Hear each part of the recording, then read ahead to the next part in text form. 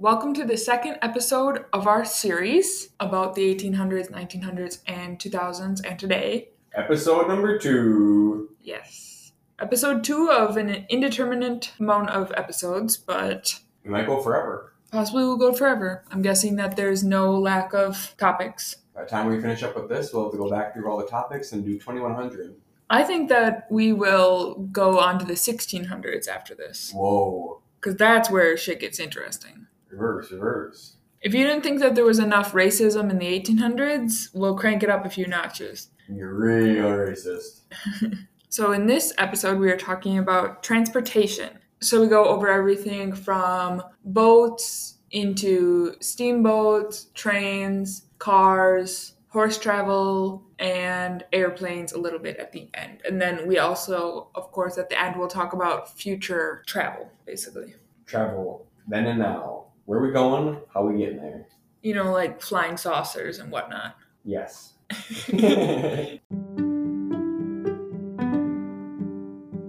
I'm Emma. I'm Ian, and this is our podcast, Nobody's Talking About Everything, Solving Nothing. If we get lucky, we might solve something. Today we will start off this podcast, like all my favorite podcasts start, with a segment about the transatlantic slave trade. Mm-hmm. Boom, that's what the listeners want. Everybody's tuning in for that juicy transatlantic slave trade gossip. Yep. I'm starting off with the good news here. In 1807, the transatlantic slave trade was made illegal by Thomas Jefferson. Thank you, TJ. That's a glimpse into, how it ended. So, thankfully it ended, but... Dude, Tommy Jeff. Yeah, and obviously a lot of people talk shit about Thomas Jefferson for being racist because he was a slave owner. But at least he did this, I guess. But I wonder, what the justification is for owning a slave versus trading one. He wanted the value of his slaves to go up. I don't know. I think it was just simple supply and demand. I think that with a lot of things, we have a very hard time with things that are, grandfathered in. We have a hard time placing morality on things that have already happened or, continue to happen. Versus, when we put new legislation into action, that's going to be way more liberal than current legislation that's already been running, Mm-hmm. Certain policies are in action right now that we would never put into action. Ever. Yeah. But we just don't change it because it's so entrenched. So if we're looking at the starting point of the 1800s and we're juxtaposing that with the 1900s and today, there you have it. Slaves were traded in the Atlantic in 1800 and being sold off into the Americas. So that's pretty bad. I don't remember any parties in 2007 celebrating the fact that we have no longer traded slaves for 200 years. Yeah. I think you weren't invited. That's weird. You would often think that the slave trade, like many injustices, would peter out. People would think that, it's kind of in a gray area morally, so we're going to slowly back away from it, and then in the end it gets totally taken out. But that is not the case with the slave trade. They really ramped it up in the last 10 years. So the final decade of the slave trade, after which both Britain and the U.S. banned it, saw the greatest slave trading yet. 200,000 slaves were transported from Africa to the rest of the world in those last 10 years. Oh my gosh, that's insane. Mm-hmm. And then obviously all of their children are, entrenched in this slavery too. So slaves were normally sold to European traders by African kings, which I didn't know really. Wow. I would have thought that they just caught them. Well, they did catch them in raids, but it just wasn't as common. So normally the African kings would sell slaves to the Europeans. And then occasionally they would get them in raids, but the Europeans never carried out the raids themselves. They would have other Africans do it because life expectancy for Europeans in sub-Saharan Africa was less than 1 year during the period of the slave trade. Wow. Because at the time there was no treatment for malaria. So they pretty much didn't get off the ship. Because it was just dangerous. Yeah. Yeah, and their system of slavery was much, much different in Africa. There was a lot of slaves, but people weren't born into slavery as commonly as they were in America. They were in slavery because they were in debt or because they're a criminal or something like that. It wasn't a class thing or a race thing. it was circumstantial. Wow. Whereas in America, like, it's totally along racial lines. And as time went on, it became harder to be a free Black person in the South. Like, that was pretty much unheard of. Mm-hmm. Slaves were then taken on ships and transported to the colonies and the Caribbean to be sold to work on coffee, tobacco, cocoa, sugar, and cotton plantations, and gold and silver mines, rice fields, and the construction industry cutting timber for ships. If you want to learn more about any of those Native American products, go to the Made in America podcast because you can learn all about those. Except for rice fields. How do they have rice fields? I don't know. I'm not sure. Good question. The countries who participated in slave trading the most for their colonies were the Portuguese, the British, the Spanish, the French, the Dutch, and the Danish. There were slaves that were taken to Asia, but not as many. Were the boats used just specific boats for the people, or were they just any boats? Well, the transatlantic slave trade was a triangle system. Remember learning about this in like 4th grade? I think so, yeah. So these boats were owned by like a company, like a trading company. And they would drive from Britain to Africa. And they would often bring with them, obviously, either money to pay for the slaves, or they would often bring like rum or sugar or something to trade because they didn't have access to that sort of thing in Africa. So the kings really revered access to alcohol.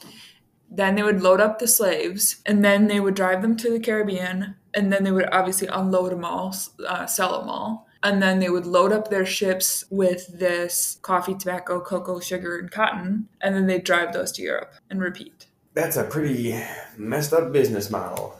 Current estimates are that about 12.5 million Africans were shipped across the Atlantic over a span of 400 years. Approximately 1 to 2.5 million of which died during the voyage. It's like 10%. Yeah. And then, so if you take that 12 million that were shipped across, they estimate that like almost that many died in the raids before they got on the ship, or like in the slavery system in Africa that was developed to sell them, you know, like before they ever got to market. Jeez. Then when they sold them, they waited in like kind of like concentration camp type area that they waited by the coast there to get picked up. And that camp setting had insane death rates because obviously the conditions were horrible. Yeah. So sicknesses ran rampant in there. So, and then obviously the death rate, like I said, is horribly high just during that voyage period because for all the reasons you'd expect. I mean, no bathrooms, bad food, bad water, and then for those same reasons, bad disease. And the slaves were shackled to one another, like by ankle cuffs. So 2 by 2, like that, throughout the whole voyage. And the voyage would be like 4 months. And they were stacked on shelves in the hull. Yeah. Ugh. It's horrible. It's hard to fathom, obviously. Very disturbing. Mm-hmm. In 1800, it took more than 6 weeks to sail between London and New York. If the weather was bad, it would take 14 weeks. 6 to 14 weeks? Yeah. Could you imagine thinking that you're going to be on the ship for 42 days, but actually you're on the ship for like 100 days? Yeah, and I told you that the death rates were like insanely high. Ugh. Like no toilets, no good food and water. So imagine getting on a boat and not knowing if it's going to take 6 weeks or 14 weeks or you're never getting off the boat. Terrible, even worse, and death. And so obviously we're talking about a sailboat here, a sailing ship. So just think about that difference alone from 1800 to 1900. They were using sailing ships at that point with just sails, nothing electric or motorized. It wasn't until 1807 that steamboats were invented. I still really don't get sailboats. I know. Yeah, wind, but whatever. It just doesn't make sense. I know, I don't get it. Because it makes sense to me that obviously the wind goes into the sail and it propels you. I don't get how you can steer. How are you not just like victim to the wind? Yeah. Well, they largely were. 6 to 14 weeks. I suppose, yeah. So the first steam-powered mechanism was a pressure cooker. This technology had direct applications to the later invented steam-powered boats, cars, and trains, obviously. But a pressure cooker, they just really wanted good rice or something, I don't know. I'm really surprised that was the first thing. Yeah. But it does kind of make sense because like all they're trying to invent is a way to burn coal in order to create steam, to create heat. Like it's just a simple version of it. And then once you have that going, then you harness the steam in order to make it do something else, you know. Essentially just move things. Cooking is a very easy way to utilize steam, but Right. now if you try to move a train, like that takes a lot more innovation. Yeah, but a pressure cooker, I'm just surprised they'd make that first because that's just essentially like a bomb. Put this nice bomb in your kitchen. So they messed around with steam technology for a long, long time, but never created anything that was actually good. They never created anything that they actually like produced. You know, it was just inventions basically. Until, like I said, 1807, when the first commercially successful steamboat was like open for business actually. And it traveled between New York and Albany, and it took 32 hours to travel 150 miles. Yikes. Yeah, progress. They said that there was this wagon that traveled like a very similar route along the river, and the wagon would go like just as fast. But that's like 3 miles an hour. Shit. Ocean-going steamboats did not begin attempts until 1817. How many were unsuccessful? They didn't make it until 1822. Well, yeah, they just took small trips and they... Oh, I suppose you mean like they took small trips along the coast. And Yeah. Then okay, yeah. And they, like I said, they weren't commercialized. So like they would do them, but they were just like tests. They weren't like actually selling trips on it. That makes sense. And another interesting tidbit about steamboats is that the term SS before the name of a ship stands for screw steamer. And screw refers to the paddle-like propeller. So it's just to denote like the type of boat that it is. Paddle? You mean like a... Those big river boats that you see, like the old-timey boats that have the giant paddle in the back, like the giant one. That's like a... What's that called? It's called a paddle boat. That's a PB. They do use the different ones like that. The PB Titanic. No, it'd be PS, paddle ship. What's it? No, steam, paddle steam, I guess? I don't know. But No, because it wasn't... Did you say... I thought you said screw ship. it stands for screw steamer. So it'd be paddle steamer, probably. The first steam-powered vehicle was invented in 1800 by Richard Trevithick. It was a carriage powered by coal-burning engine. I've never heard of a carriage powered by an engine. Well, it's an early form of a train, essentially. Okay. But did it have rails? No, it had wheels. For some reason, the thought of just combining a train and a car is just hilarious. Yeah. But like in a horse and buggy form. Yeah. It was reported to weigh 3,350 pounds with a speed of 9 miles per hour on flat terrain. Trevithick ran this for several hundred yards up a hill with several people hanging onto it. Unfortunately, while the driver and passengers were in a pub celebrating the event, it set fire to a shed in which it had been left unattended and was destroyed. Isn't that hilarious? That sucks. What year was that? 1800? Yep. Dude's a freaking genius. I know. But yeah, like I said earlier, steam was used, obviously, we know, for boats and trains, but it was also used for cars too. And then 7 years later, he made dinner with the pressure cooker. With cars, because it's smaller, they had a harder time like keeping access to water and coal, obviously. Oh, that makes sense, yeah. Eventually, the power of steam and coal were harnessed to allow trains to take over industry. The first railroad in America was the Baltimore and Ohio Railroad, which was built in 1827. The Baltimore Railroad is definitely on Monopoly, Really? I think. Well, it's the Baltimore and Ohio Railroad. That's the name of it. No, I believe that's the B&O Railroad. So imagine that, like at 1800, there was no steamboats, no railroads, and obviously no cars. That is insane. It was that short of a time. By 1860, the North and Midwest had rail lines that connected every major city. The South only had lines that connected cotton plantations with coastal ports. This was a big problem for them during the Civil War. They had huge logistics problems in the Civil War because the North had all the factories. They couldn't move goods around. They couldn't get goods Oh. because obviously the North wasn't selling them to them. at that point. So, and then their railroad lines weren't meant for passengers at the time. They were just for cotton trade. Oh, So because they didn't have passengers really, they didn't bother connecting their cities. So then when it came time to transport troops, they had no way of getting between cities. They were just like single tracks. They weren't connected.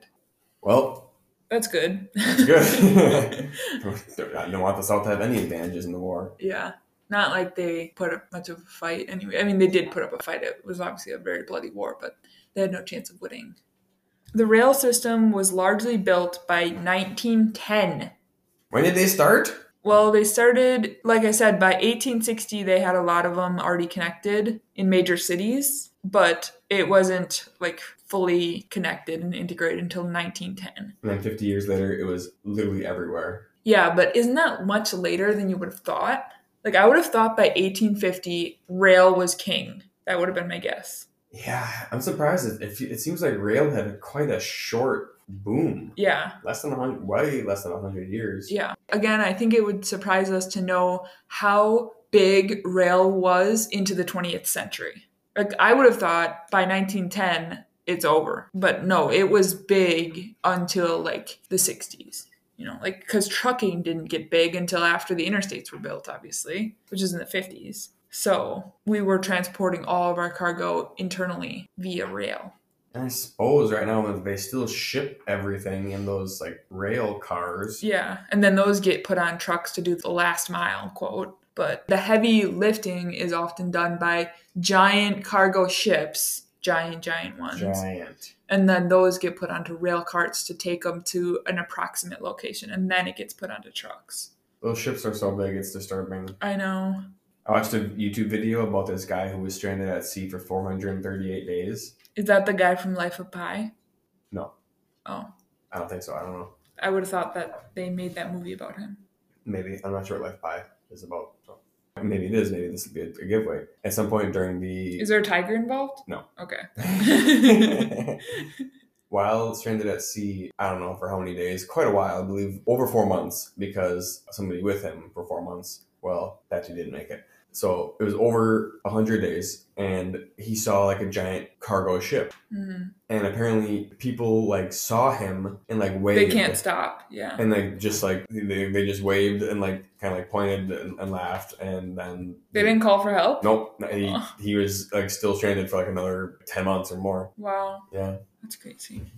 And he got lucky as hell because he actually hit one of those tiny islands somewhere near South Pacific. Mm-hmm. And if he had not hit that island, he would have drifted for probably another almost double what he'd already been doing. And then it took him like over a year to get back because he had like visa issues and all kinds of crazy shit. You're saying he didn't have his driver's license at sea? No, he'd already eaten it. So then, obviously, once we got to like the 20s and 30s, cars and trucks started to take away some of that freight from the rails and take away those profits. And obviously then airplanes came along later, and then the giant ass cargo ships too. And then cars and passenger airplanes completely took away passenger traffic in America. In Europe, passenger traffic is still thriving, luckily, and in Japan. But here it's horrible. Amtrak is the only thing we have, and it's just not very accessible. We gotta take an Amtrak trip sometime soon. Remember when I looked into taking the train to Seattle, and it would take like 2 days? Yeah. I'm saying what we should do is... Stop a lot? Just take a trip where, take the Amtrak for 2 days to somewhere, chill out there. Or we just stay in the Amtrak for like a week. We just go around the United States, big loop, on the train the whole time. Yeah. To read a lot, take a lot of pictures. America's total rail mileage peaked at 255,000 miles in 1916. I would not have guessed that the peak was in that. So you're saying that they finished most of the shit by 1910, peaked in 1916, and then slowly tapered off from there. Slowly got rid of shit? Yeah. Just like Subways, at some point you gotta start reducing how many you got. Yeah, it's exactly like Subways. Enough is enough. You mean Subway the sandwich company? Subway the sandwich company. Yes. After 1940, the use of diesel-electric locomotives made for much more efficient operations that needed fewer workers on the road and in repair shops. Oh my gosh, I should have written it down, but they showed graphs on like the amount of rail workers that they had at different periods of time, and it was like hundreds of thousands of people in the earlier days, and then like by 1940, they had like 10 people working for the railroad because everything was all automated and like low manpower. Only 10 people? My favorite railroad word is caboose.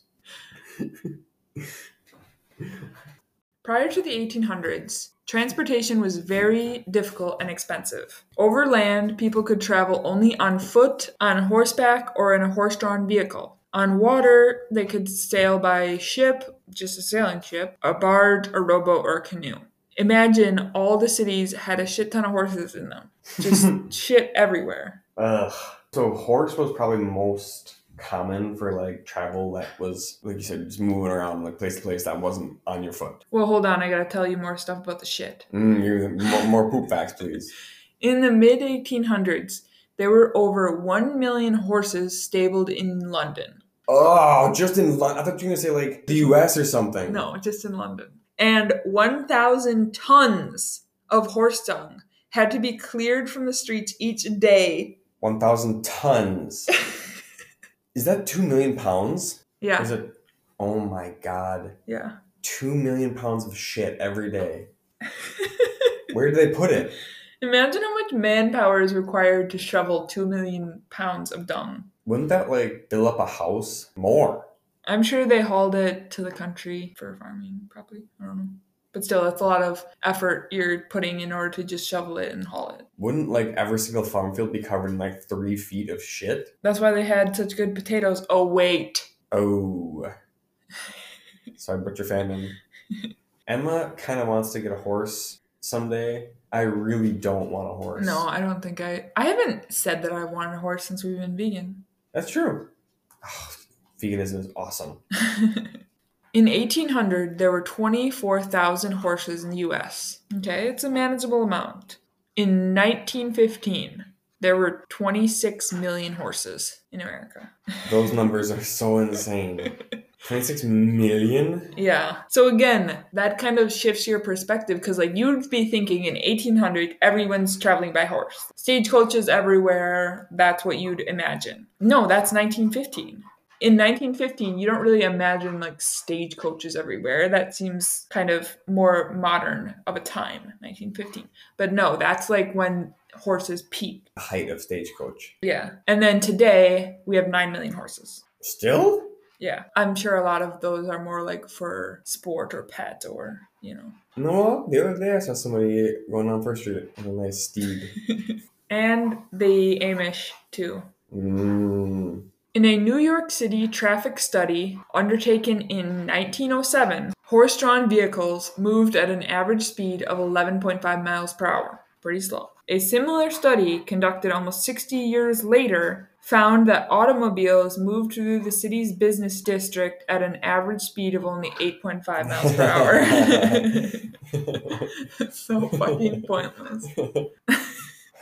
So, I was about to say, at least we don't have to shovel 2 million pounds of shit every day, but we do have to clean up millions of pounds of gases into the atmosphere. Yeah, so. and that's pretty hard to clean up, or at least people are unwilling to. At least if there's shit everywhere, people are willing to clean it up. Well, if there's shit everywhere, it's easy to be like, hey, your horse took a shit right here. Meanwhile, people don't take responsibility for their own emissions. Bingo. Yeah. We all look up into the sky and we're like, hey, where'd that come from? That was your smokestack, not mine. The horse-drawn carriage era lasted about 300 years, from 1600 to 1910. In America, it only lasted 60 years, from 1850 to 1910. So that, I would think, is contrary to what you'd think. Yes. So that means that in 1800, you really wouldn't be seeing horses and carriages around. You wouldn't be seeing stagecoaches or buggies or whatever. So not much for horses either? Just Well, like I said, there was only 24,000 horses, but the population was much smaller back then. Sure. But also there was just way less transportation in general. Like people truly stayed only in their neighborhood where they could walk. I remember seeing a map one time of like different generations and how far they moved in their life. Yeah. And so many of them was like in their whole life less than a mile or something. Yeah, like a radius of 5 miles or less. So I think you've never read the book As I Lay Dying, right? What's it about? I've told you about it, where it's about this family where the mom dies and then they have to transport the mom to the cemetery, which is 40 miles away, Yeah. because they live like in the country, and it's set in 1930. I've not read it. So it's insane to think that in 1930, they had to travel 40 miles. They had like a wagon that they had the casket on. And then for the majority of it, all the family members had to walk. And there was horrible, horrible roads. So they would like have to cross a river and there's no bridge. You know, everything's all washed out. And one of the characters ended up breaking his leg, Ouch. which obviously caused him to die. I was going to say, they shot him? I don't know. I don't remember, but Hopefully I not. doubt it. Hopefully not that. But it's just crazy to think that, like, oh shit, I got to take a 40-mile journey. And Life-threatening. yeah, and one of you might die, or like it takes weeks to do. Why didn't they just, like, bury her in the backyard? I don't know, Christian things. Toss her in the river. So roads were extremely, extremely bad in 1800. The image that I just described was in 1930. Now we're talking about 1800. Wow. Americans often used trails that were made by Aboriginal people. Like when the colonists got here, that's what they used, the pre-existing trails, obviously. And the Aboriginal people themselves had followed animal paths that led to water. So paths that had been there for thousands of years. And some of the roads that we still use today are those paths still, because they eventually keep getting redone into now they're highways. You mean M35? Probably. Well, yeah, a lot of our roads go by waterways, which is a natural place to have a path anyways. But remember when we were at that Chicago museum, they showed how like one of the main streets in Chicago was a Native American trail? Oh, yeah, that's really cool. Yeah. And it was like one of the only streets that ran diagonal, and everything else is a grid. You mean what makes sense versus north, south, east, west bullshit? I'm just kidding, I love grid cities. In 1800, there were almost no bridges in America, and the roads were 100% dirt. They weren't roads, they were trails. Or the bridges. The bridges were non-existent. Holy shit. Yeah. So when did wagons get invented? I guess that's probably for our 1600 series. Well, I have more stuff about carriages coming up. Stay tuned for Wait. carriage content. Actually, I think I already said the carriage stuff about like how the carriage era only was from 1850 to 1910. Yes. It was much shorter than you would think. So like they really didn't have carriages where you would ride in it like a buggy, like what the Amish use. They didn't have that in 1800. So if you think about like the Oregon Trail, that's a wagon, a big one. Mm-hmm. And oftentimes you're not riding in the wagon. Yeah. It's more like a sled that the horses are pulling to carry all your shit. That makes sense. And that's obviously all the travel back then was completely necessary travel. It was you're moving, or I don't know what, apparently got to transport a casket. I don't know. You want to take a drive? No one said that. Yeah. Or you don't just like go somewhere just for fun. And for a long time, there has been international travel, even back when there was sailing ships. You know, like monarchs or just very wealthy people would sometimes go to like Australia on a trip. They would be gone for literally like 6 months or a year. That's how vacations should be. All vacations should be sabbaticals. I looked at this map that showed, because you know how I told you how long it takes to get from London to New York in 1800? I think it was like 6 weeks or something like that. I have it upcoming where I tell you how long it took in 1900, and it showed the whole world, so from London to anywhere in the world. If you wanted to go to Australia from London, it was going to be 40 days in 1900. Wow. Just one way. That's so long. And that's dangerous. Like, unless you're super rich and have, like, a cabin on the boat or whatever. Nope, you're crushed in there like sardines. Not too different than the transatlantic slave trade. Yeah. Well, remember when I said that the Irish had, like, a 25% death rate when they were immigrating in 1840s? That's really bad. Yeah. By 1920, turnpikes were being built. Do you know what a turnpike is? I don't know what a turnpike is. It's a toll road, basically. Yeah, you pay to go onto it. It sounds like the name should have a cool reasoning behind it. I don't know why the word pike is in there. I don't know what that means. But I do like it. So up until this point, the 62-mile journey from Lancaster, Pennsylvania, which at the time was America's largest inland city, to Pennsylvania had always taken more than a week. By using the new Lancaster Turnpike, which was like pretty much one of the first ones, the journey could be made in fewer than 4 days. Really saving time. So it's like half the time. Lightning. And then obviously the same trip today, it only takes an hour and 30 by car. Hour 30. 90 quick minutes. People probably drive that for work. Yeah. By 1904, there were about 2 million miles of public highway. So that's a lot, big improvement. What vehicles were on these highways? Carriages. That's insane. Yeah. Those are Well, highway is a liberal word here. very liberal, apparently. It just means like a road that goes for a decent length. It's more about the length, Okay, so yeah, I see. not the width. The width is horrible in this. Like, This is a 1-lane highway total. yes, Both ways. they're all one lane. Yeah. So we have 2 million miles of public highway. Sounds good. There was 100,000 of those miles that were covered with gravel. And the rest were dirt. There was 40,000 that was kind of like pavement. It was a crushed rock mixed with tar. That was like Okay. the first type of pavement. So only 40,000. And then the rest was dirt. So it's like 1.86 million. 90%. Oh, I just have one extra horse fact that I thought would be good to include here. Modern horses are believed to have descended from the dawn horse, a tiny creature that was just a little more than 12 inches high and lived 50 million years ago. Absolutely love it. Great horse fact. Imagine how cute it was. If that was the case, I'd want a horse. Really? Because it would look just like Leonard pretty much. I think you don't understand what horses or Leonard looks like if you think that it'd be the same. She's horse-like in the sense that their bodies are kind of shaped the same if you're drawing them in your 4. Yeah, or me. Or me. And the horse was one of the last species of livestock to be domesticated. Those wild horses just roaming free. Yeah, so if you want to learn more about that, again, the Made in America podcast talks about our history of livestock domestication and how we haven't been able to successfully domesticate another animal for thousands of years. Why can't we do it? In 1900, it would take 7 to 10 days to get from London to New York by boat. That's the fact that I was referring. So it would take 7 to 10 days to get from London to New York by boat. To Australia, it'd take 40 days. 7 to 10 business days? They did business every day back then. Thank goodness for worker laws. Unions really did work.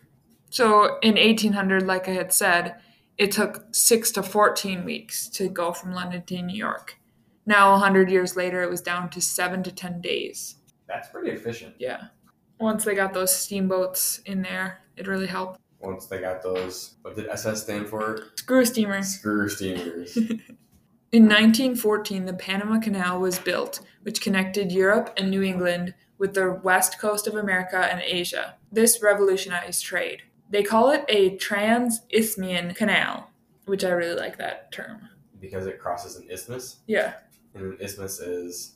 A tiny strip of land between two larger pieces of land. So like Madison, with water on both sides. But instead, we just cut that isthmus right up. Just separate it. We were just so tired of going around the horn. I still go around the horn. How many times have you been around the horn, would you say? I mean, it's hard to say. It takes 40 days every single time, so... The French had attempted to build a canal through Central America in 1880.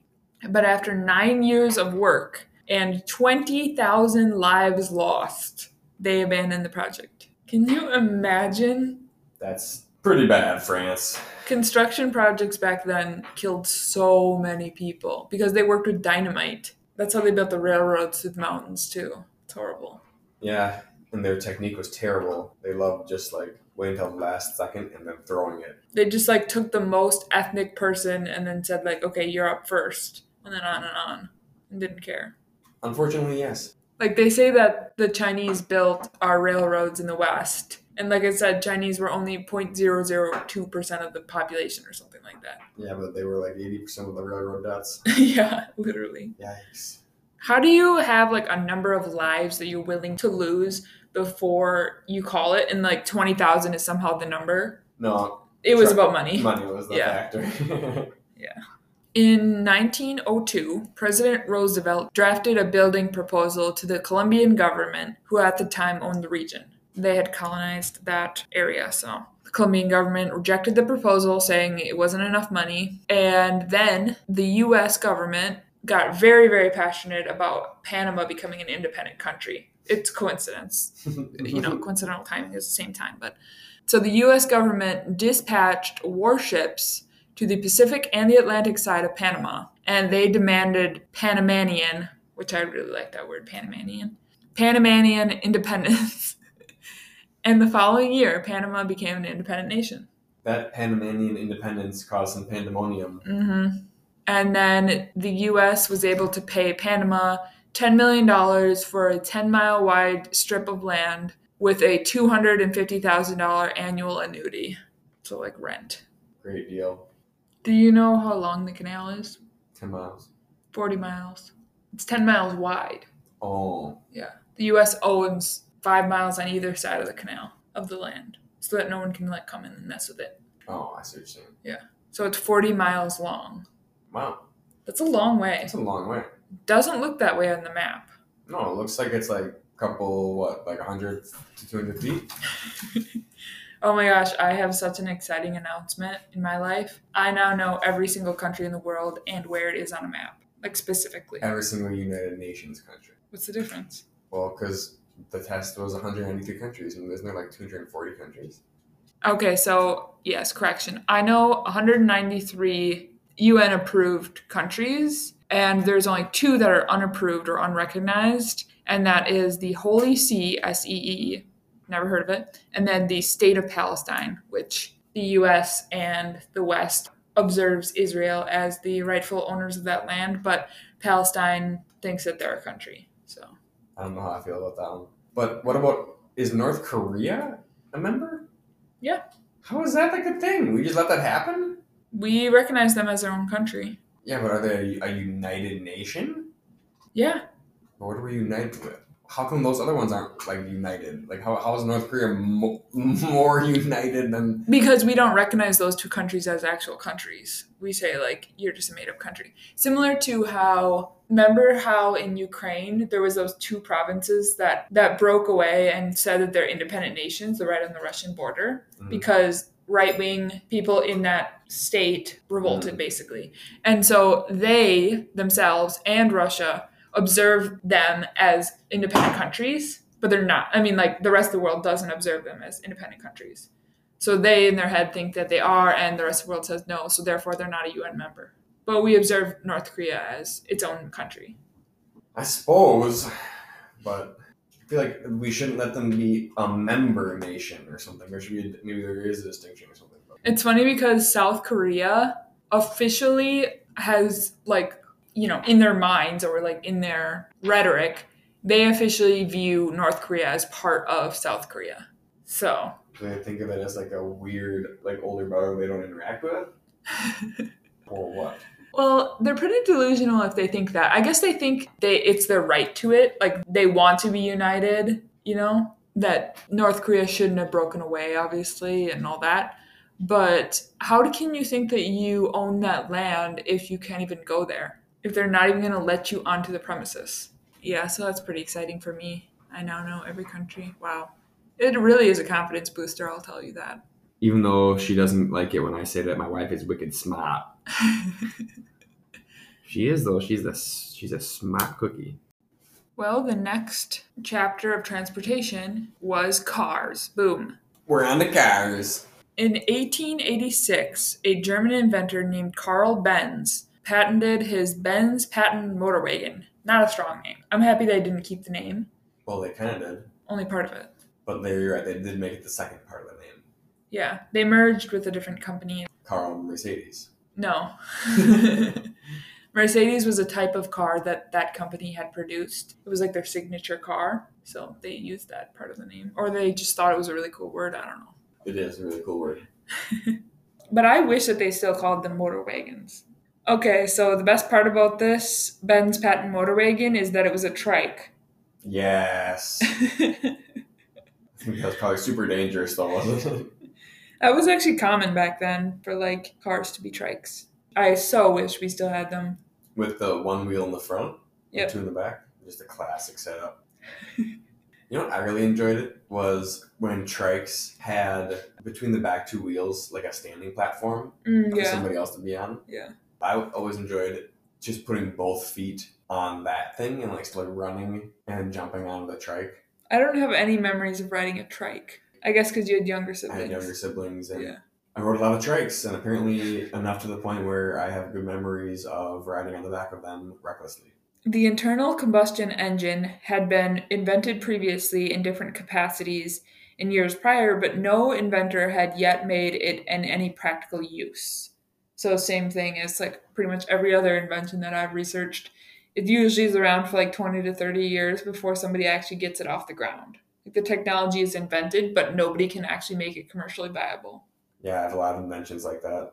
I would like to see those inventions that you purport to have completed.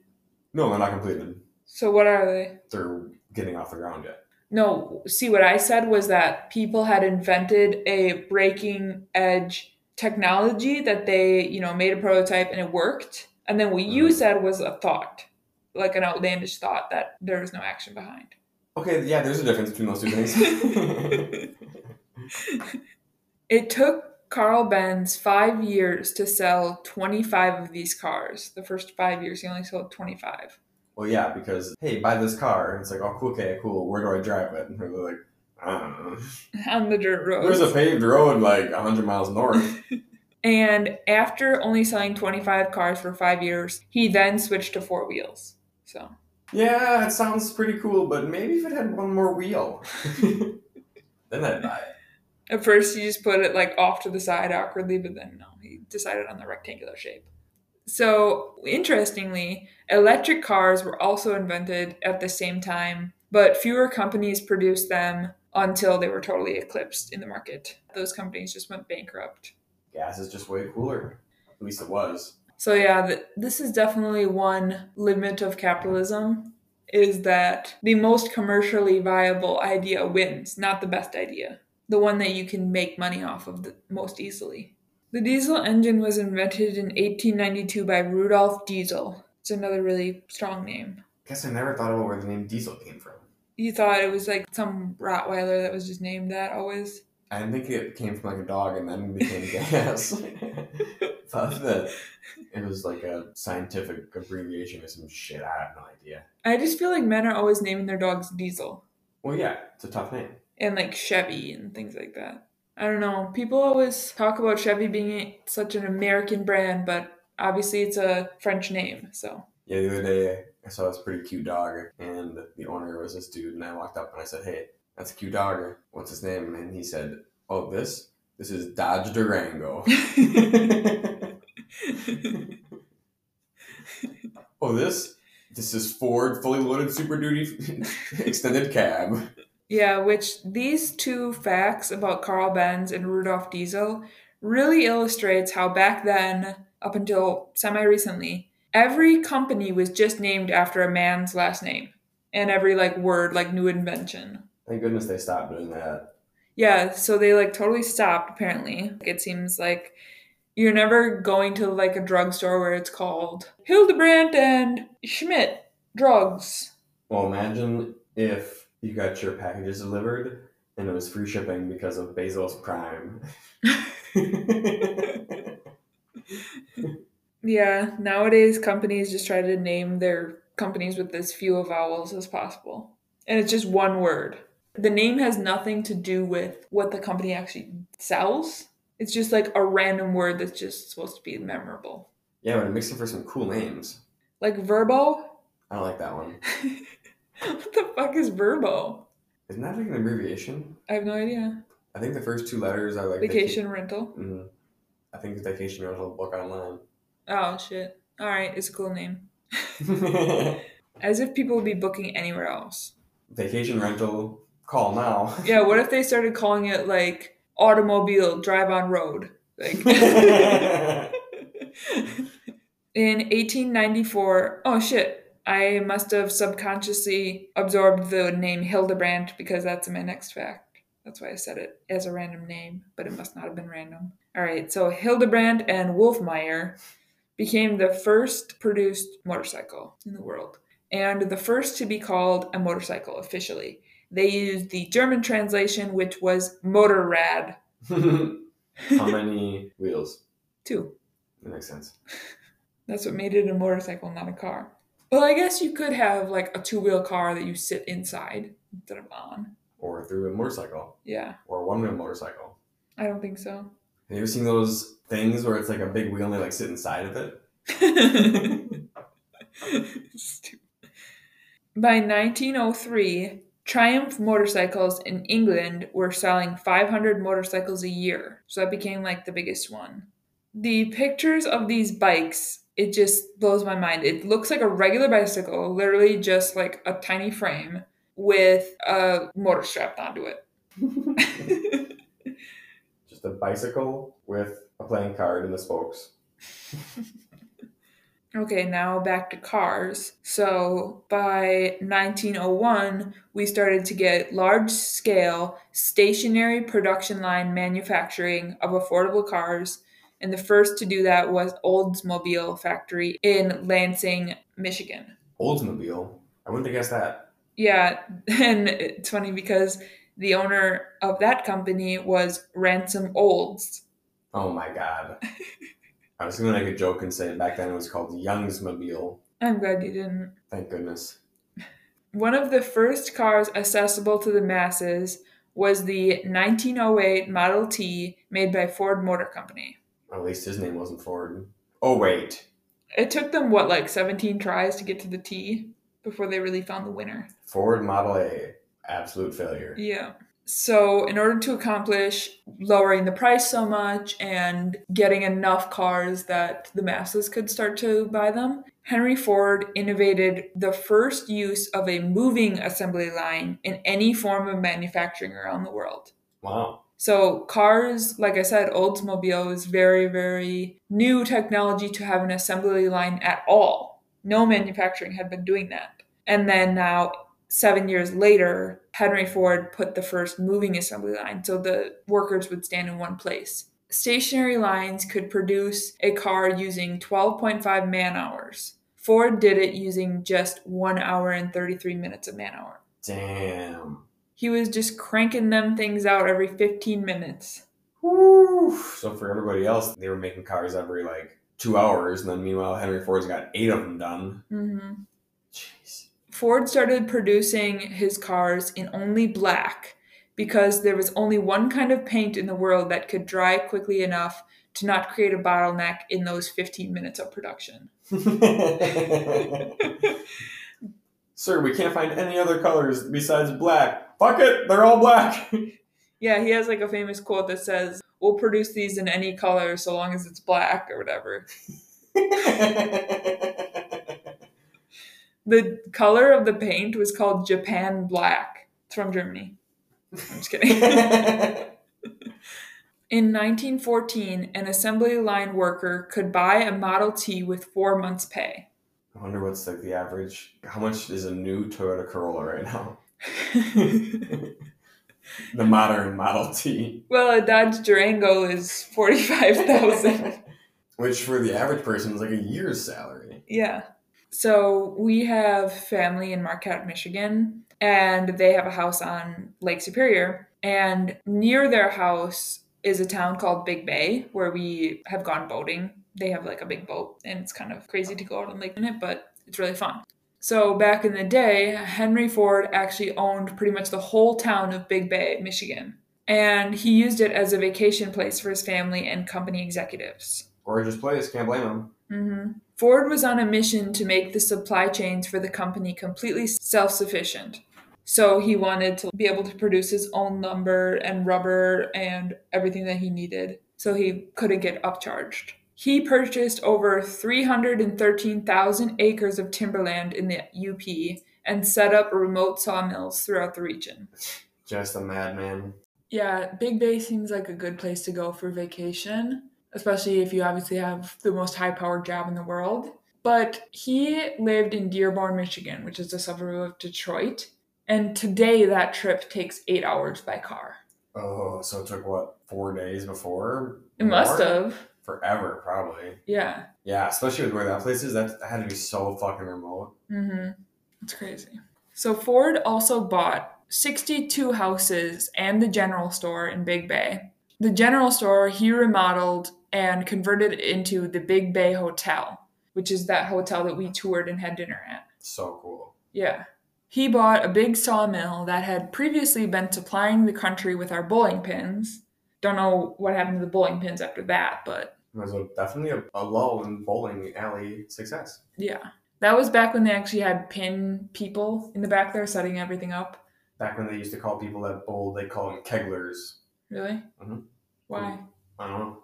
He even went so far as to have several houses and the Catholic church and a nearby road relocated so that he could see his sawmill with an unobstructed view from the second floor balcony of his hotel. The more you read about this guy, I like him more and more. I can't tell if he's like cool or just like a megalomaniac. I think he's cool.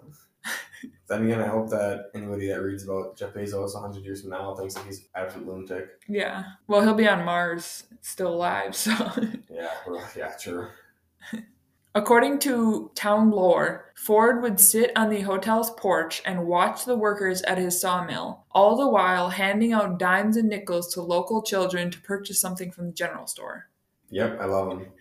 That's the most chaotic, good thing, but also, like, evil. Yeah. It's like, oh, you slid away all day long. I'm going to give your kid your whole day's wages, and then your kid's going to blow it all at my store because they have no idea the value of money. When visiting his own hotel, Ford would always stay in room 201, and it still has a little nameplate with his name engraved attached to the door, which we saw. It's pretty cool. H. Ford. His wife also had her own room, which we also toured, and it was the only room in the hotel to have a private bathroom in the room, which was just like an open room with the bathtub like in it. It wasn't like a separate bathroom, but still. In those days, it was completely not heard of to have a separate bathroom. And the rest of the hotel, including Henry Ford, used dorm-style bathrooms where you'd go down the hall to the communal bathroom. Criminal Hall, take it down. See Henry Ford washing his hands. And the hotel is still totally original. It still operates like that. The visitors of the hotel use the communal bathroom, which honestly isn't that crazy. No. It seems crazy that most people would think that that's horribly inconvenient. That's how most people operate at their house. I guess master bathrooms have become more popular in houses, but Most people don't use master bathrooms like as their main bathroom, except your dad, which is pretty cool. what do you mean as the main bathroom? Like they wouldn't go into the bedroom just to go potty, only at night or something. Yes. Yeah. I like having just like a really nice bathroom that we can use all day and that guests can use instead of just having it in our room. Yeah, I totally agree. I wish every room just had a toilet in the corner. There were more than 200 American car companies in the 1920s.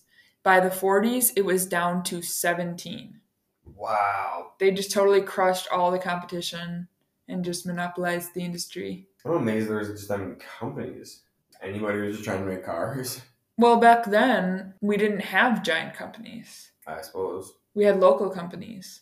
It wasn't economically viable for people to ship things everywhere. It was way cheaper to just build it where you need it. And people had small businesses that weren't immediately getting driven into the ground. So like 100 of those car companies were selling like 10 cars a year. Yeah. But because Ford was producing so many, they couldn't keep up with his tiny margins. Meanwhile, Ford's producing 4 cars every hour, Mm-hmm. all black, all the time. World War II saw a boom in the usage and demand for motorcycles. In previous wars, they had used horses for fast communication. Now they use motorcycles. And that's still how they communicate today, the quickest. Imagine being like, Hitler's coming! You like run out, get on the motorcycle. You like try to do the kickstart and it's not working right away. Like, fuck, shit. Is a choke on? He's coming! They're wearing like those leather hats for some reason. Finally starts it, goes down the driveway, turns around, goes back up, runs back inside. Like, What'd you say again? What'd you say? That would be you. I told you to write this down. Oh yeah, Hitler's coming. So Harley Davidson was devoting over 50% of its factory output toward military contracts by the end of the war. That's crazy. I wonder how many motorcycles the government buys today. I honestly wouldn't be surprised if I saw Joe Biden on a motorcycle. Just revving it up on a sick Harley with his aviators on. Just driving around with no helmet and a bunch of vaccines. Japan's economic powers did not flourish until after World War II. So prior to that, they had almost no car production. They were not an industrialized country. Toyota, Nissan, Suzuki, Mazda, and Honda began as companies producing non-automotive products before the war, switching to car production during the 1950s. So that's interesting. That's pretty cool. Yeah. It was common for car companies that they would start off as carriage companies, and then they would just take the carriage and just slap a motor onto it. Toyota used to be called Toyota Loom Works until they started to only manufacture cars. They changed the name. And also, that name that I just said was Toyota with a D, not T. Toyota? Toyota. Toyota. Yes, Toyota. So you didn't like my other joke? No. But isn't that crazy? Toyota Loom Works. Because they made looms? They made stuff using looms. Like blankets? Well, like the Lloyd loom that's in town here, they make wicker. Oh, yeah. You can loom a lot of different shit. You can't loom a car, though. That's why they had to change the name. Okay, it makes sense, though. Toyota is now the biggest car company in the world, and China is by far the biggest manufacturer in the world by like more than double, by triple. But Toyota's not a Chinese company. I know. They have their manufacturing in China, just like many American companies. Well, who in the world buys Chinese cars except Chinese people? All of our shit is produced in China. It's Japanese cars that are produced in China. Gotcha. That makes sense. Yeah. Today, electric cars are becoming more popular and more cost-effective. They are predicted to cost less to buy than gasoline cars before 2025 in 3 years. Perfect. So that means our next car will be electric. Yeah, I'm guessing. Rated in 2046. I'm hoping that in 2025 we get an electric car. And then 5 years from that, we get an automated car. And then 5 years from that, that one like breaks down or whatever. And then we have no car for the rest of our life because they finally fix like public transportation or some other shit. High-speed rail. So you're saying by 2030, everywhere in the world, including Miami, Michigan, will have ride-sharing cars that are self-driving. Yes, or like I said, high-speed rail for longer distances. Fuck yeah. I don't know. I'm in. Production of gasoline-fueled cars peaked in 2017 and are now projected to take a very steep and permanent downturn. That's a great fact. Yeah. By the end of 2020, there were more than 10 million plug-in electric cars on the world's roads, which sounds like a lot, but it's only 1% of the cars. Oh, wow. Yeah. But better than that is it obviously has very rapid growth. So 5% of the cars that were sold in 2020 were electric. Wow. Yeah. It's just that obviously there's older cars on the road. All fossil fuel vehicles will be banned in Amsterdam starting in 2030. Oh, Amsterdam. Yeah. Of all the motorcycles in the world, 58% are in the Asia, Pacific, and Southeast Asia regions. Just like all the people in the world. Yeah, pretty much. But I guess that's good for them. Like it's a more environmentally friendly way to travel. That's true. It's also really cool. And then taking us into more of the modern era, we also have airplanes. They were invented in 1903 by the White brothers. The Wright brothers? I'm The White kidding. brothers? Carl and Emma. Air innovation was quickly driven by World War II. They pretty much took off at the same time. So you're telling me that war advanced motorcycles and airplanes And medicine. and medicine and horses. Mm-hmm. Cars was all just Henry Ford and Carl Benz. Wait, horses? How is horses? Or, I don't think they used many horses in World War II. okay, so maybe not horses. Helicopter was invented in 1939. That's pretty cool. That's really cool. Basically just a hover plane. Speaking of transportation, we have, within 2 minutes of us, a battleship factory and a helicopter factory. Mm-hmm. And a caterpillar factory. They make big caterpillars. Yeah, those battleships are very scary, and I wish that we didn't live in a city that produced those. I feel like there's almost nowhere in the world where there's a helicopter factory and a battleship factory this close. Yeah. The word helix from helicopter means whirl and spin. That's the prefix of the word.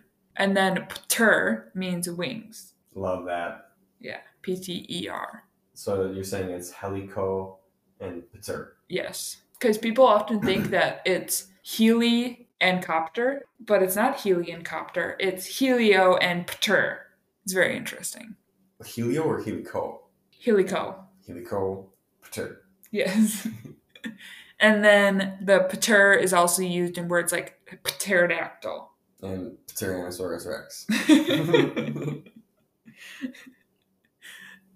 So apparently hydrogen planes are possibly the best vehicle we could possibly have for hydrogen-powered vehicles, which seems like a pretty crazy thing to do. Reason being, as the planes fly around the air, they can kind of just like pick up hydrogen.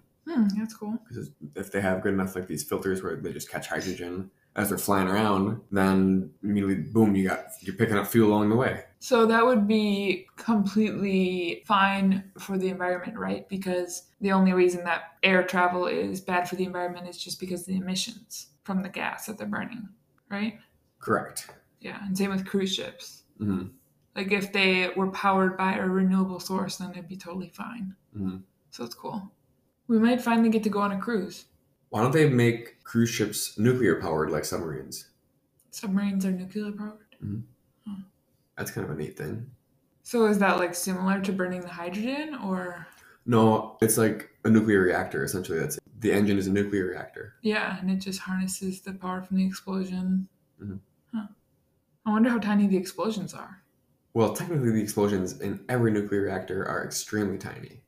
But it's just a matter of how many explosions are happening at once. Correct. Yeah. Huh. Nuclear, if done right, is super clean. Especially with, depending on which element you're using, it has different levels of waste that is more or less damaging.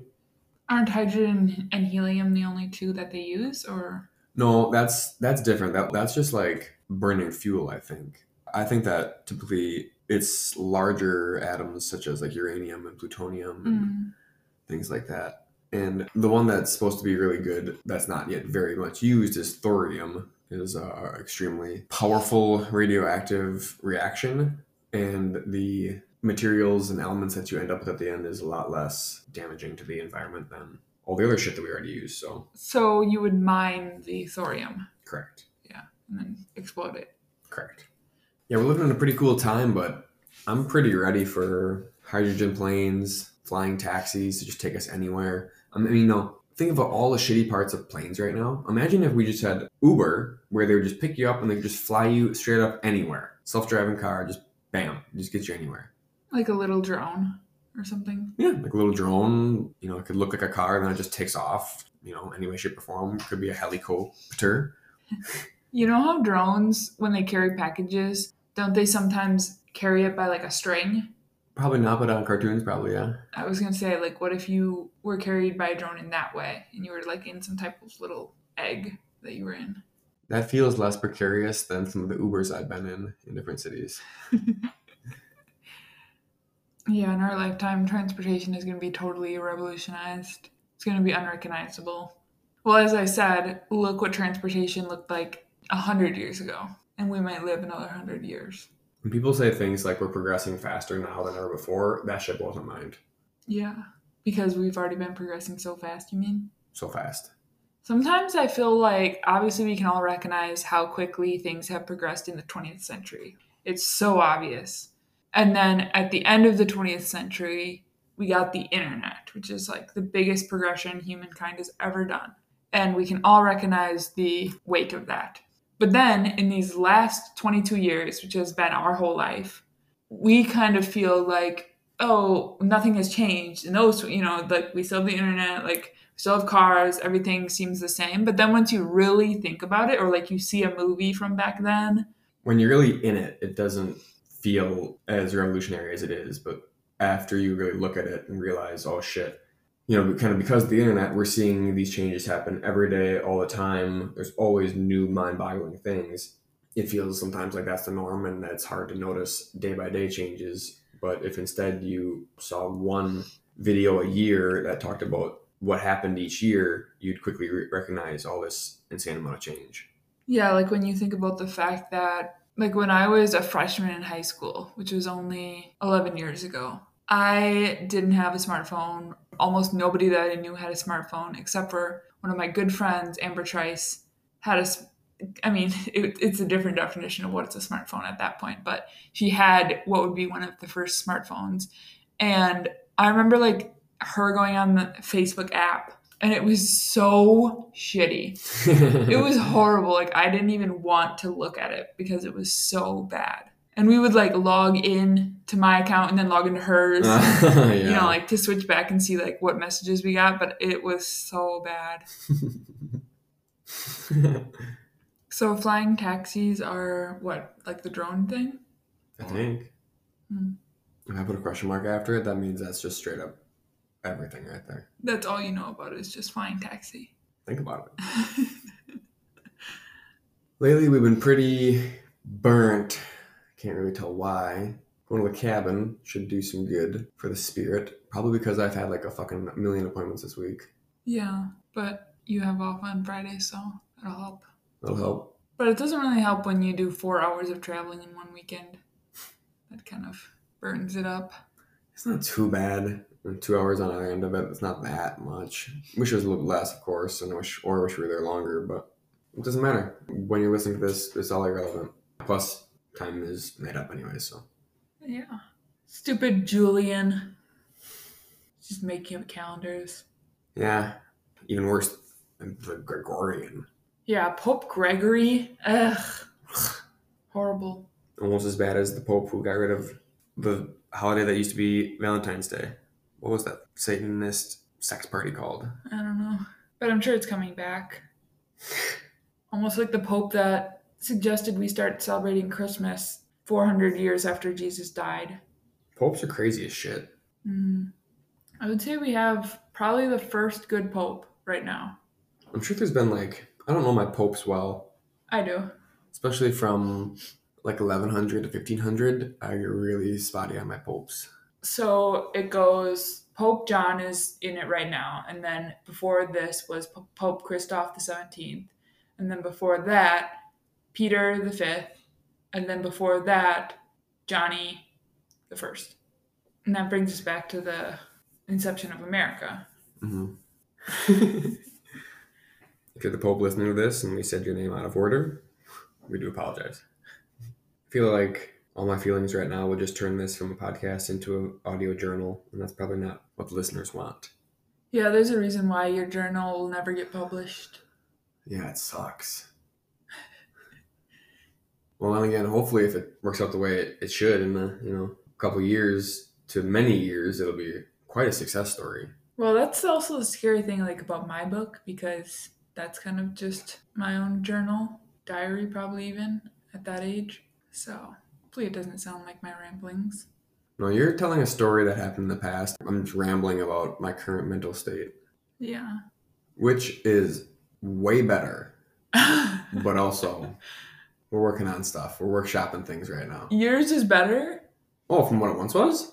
Absolutely. Oh, I thought you meant your story is better than mine. Oh, absolutely not. No, my journal's terrible. I'm just saying my mental state is improving. It's improving, or it's just roller coastering? Well, it's hard to say, because what makes discontent is probably falling short of where you want to be. Yeah, and you always want to be better. And while, if I used to be a 1 out of 10 and I was trying to be a 2, well... physically looking? No, just kidding. Overall, because I'm still trying to hit that number. If, now if I'm what am I? A 6, I'd say. Nice. I was going to say I meant physically. mentally. Physically, I'm probably, somewhere 6, maybe 6.5 probably overall. Maybe a little better. I don't know. 7 out of 10 maybe. 6.5? There is no half points. It's rounded down. 6 it is. I'm cool with that. Mentally, what am I? If I used to be a 1 shooting for a 2, now I'm what? A 2 You shooting weren't for a 3? 1. Alright, if I used to be a 3 going for a 4.5. No, you used to be a 5, now you're a 7. Holy schnickel. That's a lot. Either way, I got a long way to go, apparently, according to me and some others. On Justin Long's podcast, him and his brother were talking about how they think that the people like all the bullshit in there. Well, if we kept all the bullshit in our podcast, it'd be twice as long. Yeah. Plus, it'd mostly just be sounds of me and Leonard's mouth smacking around. Yeah. It's a good thing that you don't eat any slurpable foods while on this podcast. It depends on what kind of podcast you're going for. Okay. No, you're right. This podcast would not be right for the slurp. I would argue nowhere is right for the slurp. I got Ian on muesli for breakfast, which I'm very happy about because it's a very healthy breakfast. However, the side effect is that he's a slurper, just like Leonard. The only person more picky about my habits than I is... You're not picky about your habits. Oh, I'm very picky about my habits. Not your little ones. True. Well, my big ones I am. I was very picky about my habits. But I suppose slurping leads to divorce, so I probably shouldn't do it. They don't call it picking, they call it nitpicking. That's what they call it. They don't call it loving? Because that's what it feels like. But once I abolish one of your bad habits, then you just start another one. No. Like what? Like pickleball? Mark and I got third in our pickleball tournament. Fucking awesome. Scraped their way to third. Scraped our way to third. Well, then again, we really could have crashed and burned our way to third because third was also a fancy way of saying last place. But we got third. We won our last game. Came back down 1-8. Felt pretty good. Had it not been for that victory, probably would have walked out of there without that medal. Because it would have been in the garbage? No, because I wouldn't have waited around to get that stupid ass medal. I would have just said, get me out of here. I was honestly surprised that you did wait around. Why? Well, because when you guys were done playing, I was watching you guys and I'm like, okay, why aren't they packing up and leaving? Mm-hmm. And then my mom's like, well, they want to wait for the medal ceremony because the other people are going to get their shit. I never thought that you guys would get one. Oh, fuck yeah, we got one. And she thought that it was going to be polite for you guys to wait and watch them get their medals, as a respect thing. But I didn't think they would give you a pity medal or whatever. It's not a pity medal. Congratulations, you champions. Still waiting for an email response after I griped about that, but yeah. Nothing yet. Well, I suppose you'd know quicker than I would, probably. Because I'm your secretary? Well, you're my life manager. Yeah, it's just a fancy way of saying it. Secretaries don't work 24/7. We think that last night Leonard might have eaten one of our tonins. Yes, for 2 reasons. A tonin disappeared, which is short for melatonin for the uneducated. And the other reason is that she slept like a goddamn rock for 13 to 14 hours straight. Yeah, and I had to call in Ian at one point because I thought that she might have been dead, but she wasn't. She was just really asleep. She woke up in a second. I tried to jiggle her and I was yelling her name. She didn't do anything. Do an example of exactly how well that was. Leonard. That's shocking that she didn't wake up. I really hope that travel improves because I find travel very, very uncomfortable, especially international long travel. It takes so long and it's so bureaucratic. Travel is dumb and it needs to get way better. It needs to be safer, quicker, and less polluting. Yeah, way quicker. Way quicker. If everything about planes, every single step of the way, got you there 10 times faster than what it happens right now, but it's 10 times more dangerous, would you do it? No. I would totally do it. I guess it's not dangerous at all. I believe planes are 53 times safer than cars on average. Yeah. Which means they'd still be 5 times safer than cars. Mm-hmm. The cars aren't that safe. Yeah, this is 5 times as safe as that. Yeah, true. Whenever people are asked the superpower question, they always say flying. Or if they don't say flying, they say something else stupid like super strength or something like that. And that's how I know that those people are idiots. Because it should be either instant teleporting ability or genius ability. I would say my number one would be time manipulation. But some people say that you can't say that one, that it breaks the laws of the universe, so it's not like a valid thing that could actually be possible. But they're also, like allowing people to use other superpowers as things that are possible? Like, that's bullshit. Yeah, as if a human flying is possible. Exactly. Biologically. Yeah, it breaks the rules of physics, So time manipulation, that would obviously enable me to live forever. And hopefully you, I don't know. Please. And Leonard, obviously. Depending on how she turns out. Well, people who argue for the genius thing would say that if you're smart enough, you'll have the ability to figure out how to create a time-traveling device or a time-manipulating ray gun or whatever. I don't think so. You always need funding for that. And just being really smart doesn't mean you're going to be rich, or at least not super easily. If you're super smart, you should be able to know how to write the best grant papers to raise money or to be able to... Or like go on Jeopardy to win like there millions. So you go on Jeopardy for 3 weeks, you make $15 million. Do you spend $2 million of that on advertising to tell you the world what you're doing? That gets you enough future money, and then you use the rest that you have to start the project. And then my other part of time manipulation would also be just like in my mind. So it would be like where I could look at something and I could see it through time, you know? So what did this piece of land look like in 8,000 BCE? Yeah, something that I'm really, really interested in. It's something I think about all the time.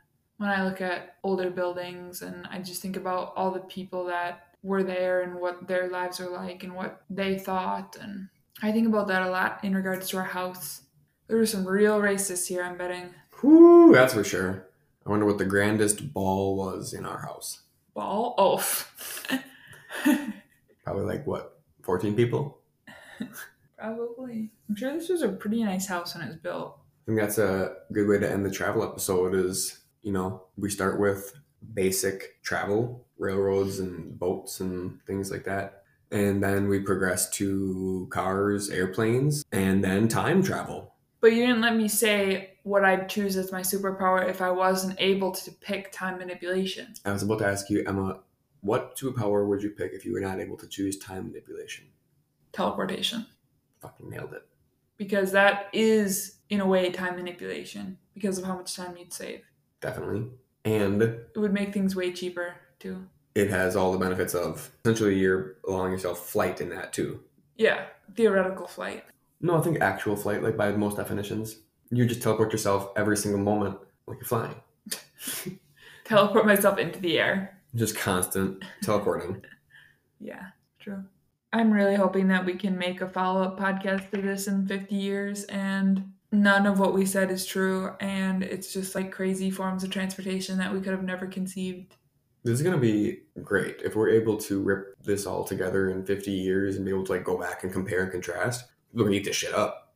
Like, what would somebody have said in 1850 for the future of transportation, The concept of airplanes and even cars would be insane, obviously. Hot air balloons, or just crazy shit that we do.